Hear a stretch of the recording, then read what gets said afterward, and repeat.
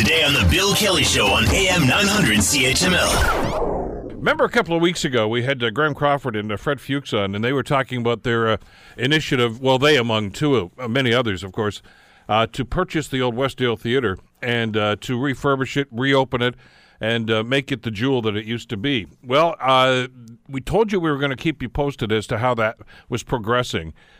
We had great high hopes of when we had the discussion when Graham and Fred joined us here in studio. But there have been some developments on that, too, on a very positive side, too. Joining us to talk about this is Jeremy Freiberger, who's the Chief Connector and Cultural Strategist with Cobalt Connects, and also part of the group called the Westdale Theater Group that's involved in this. Jeremy, thanks for the time. It's great to have you with us today. My pleasure, Bill. Thanks for having us back. You, when you started doing the work you've done in this community to try to promote the arts, it was kind of like pushing a boulder uphill. There seems to be a groundswell of support for a lot of the stuff you guys are doing. That's got to be gratifying. It's really fun to be working in the culture sector in Hamilton right now. Like you say, I think from 10 years ago or even 5 years ago, the pace is rampant, and the number of people that come out to support projects is just overwhelming. So we're really pleased to be where we're at. Now, you got your hands full with a lot of the work you're already doing in this community. What attracted you to the Westdale project? We've been sort of keeping our eye on it for a number of years. We back when Brian McCaddy was councillor in Ward 1, he reached out to us and sort of asked us if we could help play a role in his conversations with the family, and then that got passed on to Aidan Johnson when he moved into that seat. So we keep our eye out on cultural facilities in Hamilton and sort of all throughout the province, and we knew that the Westdale was one that both the neighborhood was concerned about and the city was concerned about. So as soon as we met Fred through Liz Parker, I don't know, maybe 6 or 8 months ago, when he sort of peeked his head up and said he was curious about the project too, we chatted and said as soon as we saw a window for being involved, we would hop in and help. So we're really pleased to be at the table.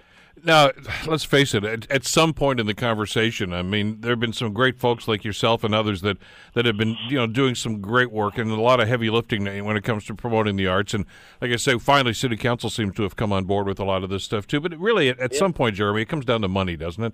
It can, yeah.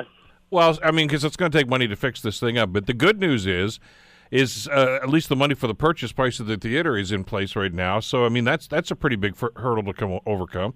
It is. It was a daunting one when we realized we threw our offer into the mix and they signed it back. We had 30 days to get ourselves to a point where we could release our conditions and feel confident going forward. So we dove right in, and really it has been all 4 members of the board and a handful of other people sort of throwing their name in the hat to hunt for those financiers. And it is a financing scenario. So we've got a handful of founders that have stepped up to create what's called a syndicated mortgage for the organization. So the Insight Foundation and a number of others whose names we can't sort of publicize just yet have gotten us to the point where we've got the funding to go ahead and make that purchase real. And now the lawyers are just working out the paperwork. But you're right, it's kind of mind-boggling. It's very humbling for someone in my position to realize that our community is at the point where there are enough well-heeled people in our community that are big supporters of culture that when we needed to find $2 million in 30 days,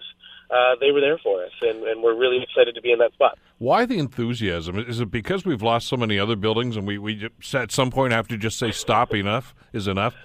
It could be part of that. I put up a thread on Facebook a while back when we were doing some writing because I knew other people in my network would know the answer. Sort of like, what are all the other theaters we've torn down? And it's a pretty long list. It's a really long list. And Hamilton back in the 40s used to be a mecca for theater. It's where big theater producers would actually test shows before they sent them on tours through the state.